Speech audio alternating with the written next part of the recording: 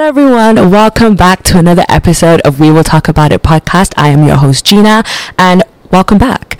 We have a really powerful message today, and the message has been preached so many times by so many different people, but it's such an important message that when I was reading the book of Esther, God really dropped this revelation on my heart.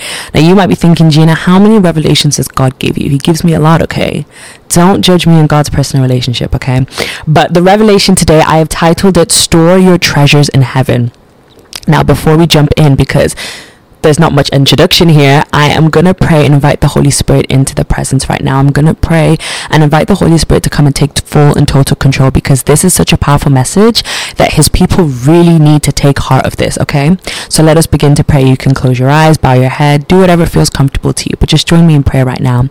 Oh Lord, as we stand before you right now, Jesus, we thank you for being in your presence, and we thank you for allowing your servant to be able to be here today to preach the gospel, to preach the word. I pray that as you have titled this revelation, Store Your Treasures in Heaven, and you have given me the authority today to speak and preach this word to your people, I pray that, Lord, your presence will be here, that you will speak through me to them, and that they will accept this message with open arms. In Jesus' mighty name we pray, amen. So we're going to dive straight in. I am in comfortable fitting clothes today, okay?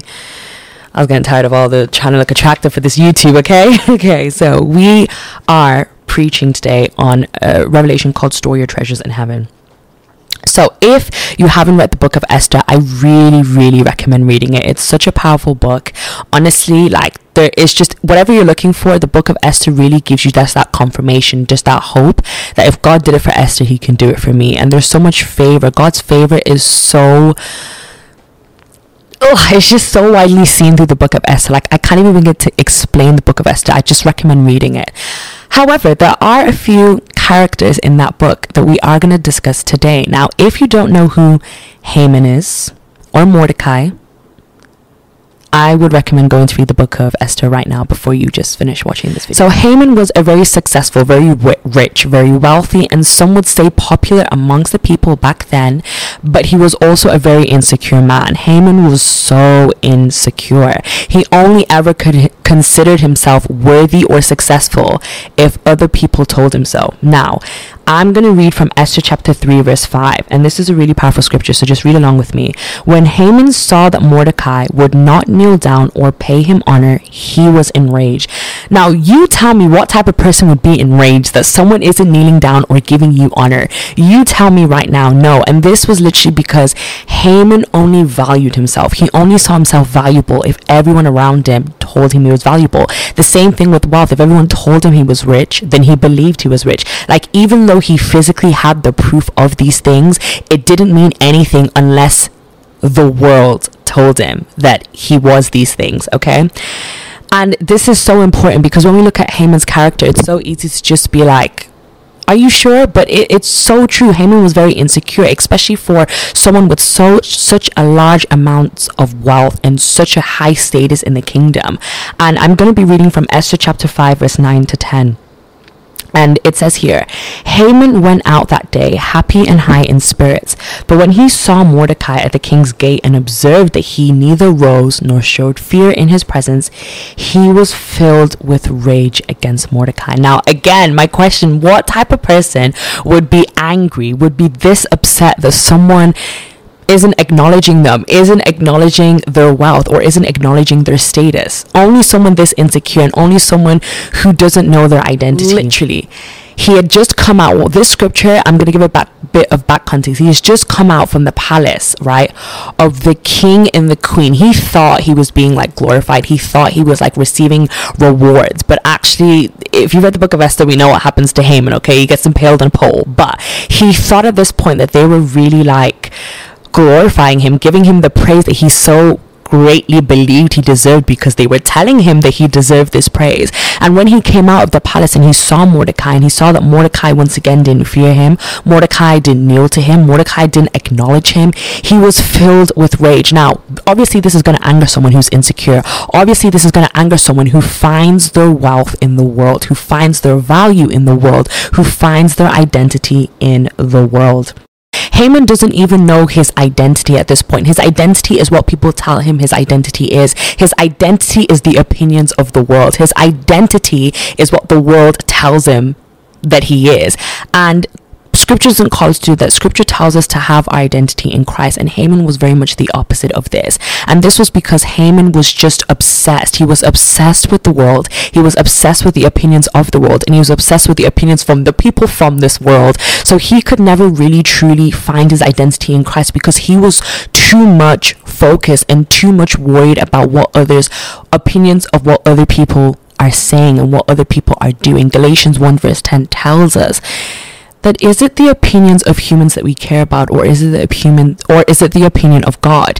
Because if it's the opinions of humans, then we can't be servants of Christ, because when you're a servant of Christ, you're gonna get persecuted, you're gonna get cussed out, you're gonna get, you're just gonna get made fun of. If you have your identity in Christ, this is more easily acceptable because you know who you are. So what the world and the opinions of others tell you, you're not bothered by it. Haman was consistently seeking the validation of this world. He was consistently seeking the opinions of others. He was consistently seeking to be seen by everyone in this world, yet alone he wasn't even concerned if he was seen by God. He wasn't even concerned if his place was seen in eternity in heaven. He wasn't concerned by any of these things. He was concerned by what he had in front of him and what he could show off to the people, what he could get praise for. And this is why Scripture tells us, and I'm going to read from Matthew chapter 6 verse 19 to 20, to not store our treasures in earth.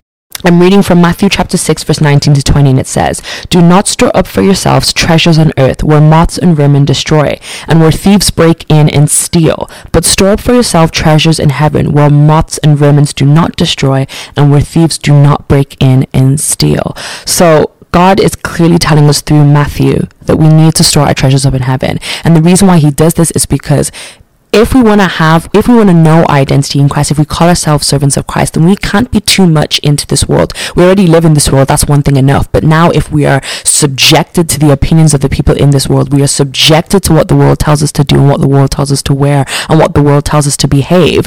And if we are subjected, if you see in our generation right now, it is so much about what have you got to show for. About your marriage, about your relationship, about your money, about your status, about your job, about the clothes you're wearing. It is so much, what have you got to show? And I feel like we have been so consumed with these little things about, well, this is the money that I have, this is the car that I drive, this is the house that I live in. All these things are storing our treasures on earth. And God is not saying to not have nice things. Of course God is going to give us nice things. He is the giver of all things. Everything that we have is from God. But he is saying that when you put your value into those things, when he takes them away, who are you? When he takes them away, what have you got left? But if you put your identity and your value, this is so powerful, in him, when he takes those things away with it, you're going to be okay, because at the end of the day, you still have Christ. You still know Christ. Christ still knows you. You have your identity in Christ. So if he takes these things away or you never get them, you're okay. But the generation that we're in tells us that it is so important to have the best house, the best car, the new shoes, the new hair, the new makeup. It tells us that it's basically all about storing, showing other people, showing the world what we have got and what we have got for ourselves. But God doesn't tell us to do that. God hasn't called us to do that. And I feel like because this generation is so consumed and so absorbed, like Haman, with seeking the validation from this world, that we are forgetting that God has actually called us to have our identity in him. So God has put me here today as his servant to remind you to store your treasures in heaven. Whatever it is on this earth that you are idolizing, that you are afraid to lose, that you don't want to lose, you're storing treasures on earth. Anything that you have, every position, every gift, every position, every job, every finances, anything that you have in your hand has been given to you by God, and he can take that away any moment. Just read the book of Job. Job had everything given to him and it was stripped back in a day.